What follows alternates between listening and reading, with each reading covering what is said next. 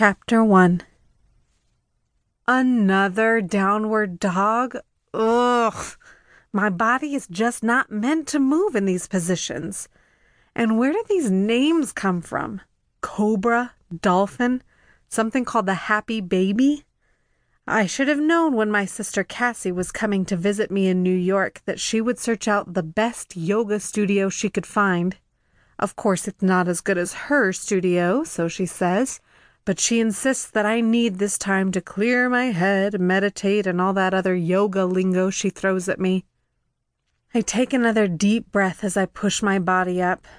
I guess this yoga practice does help me clear my head a little. It certainly gives me time to reflect on life in general and how my move to New York hasn't turned out to be exactly what I wanted it to be. For one thing, I still haven't been cast in a Broadway production.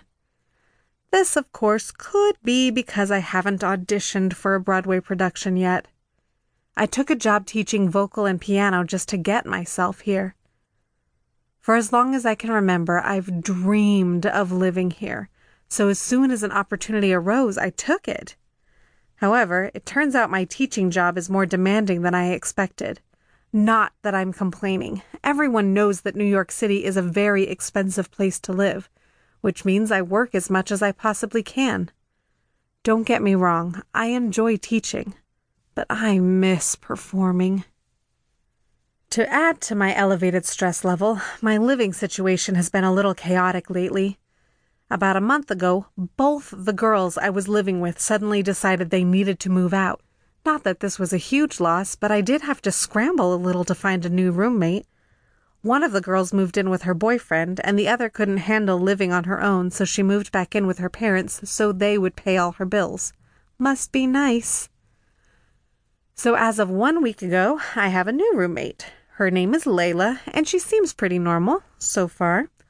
Her uncle Jesse is a guitar instructor at my studio, and as luck would have it, we both needed roommates in a pinch, so it worked out perfectly. She's in medical sales, which means she makes decent money, so thankfully she's able to cover half the bills. Needless to say, I'm down one roommate, so my bills are obviously higher, and my trusty savings account is dwindling by the day. I've thought of asking my parents for a loan, but it's been years since I've had to do that, so I'm not sure how that will go over. Although, from what I've seen and heard from my sister, they're certainly living it up in their new life at the beach. Speaking of roommates, after these past few months, I've come to appreciate my best friend Georgie more than ever. She was the ideal roommate, and we really did have a great setup.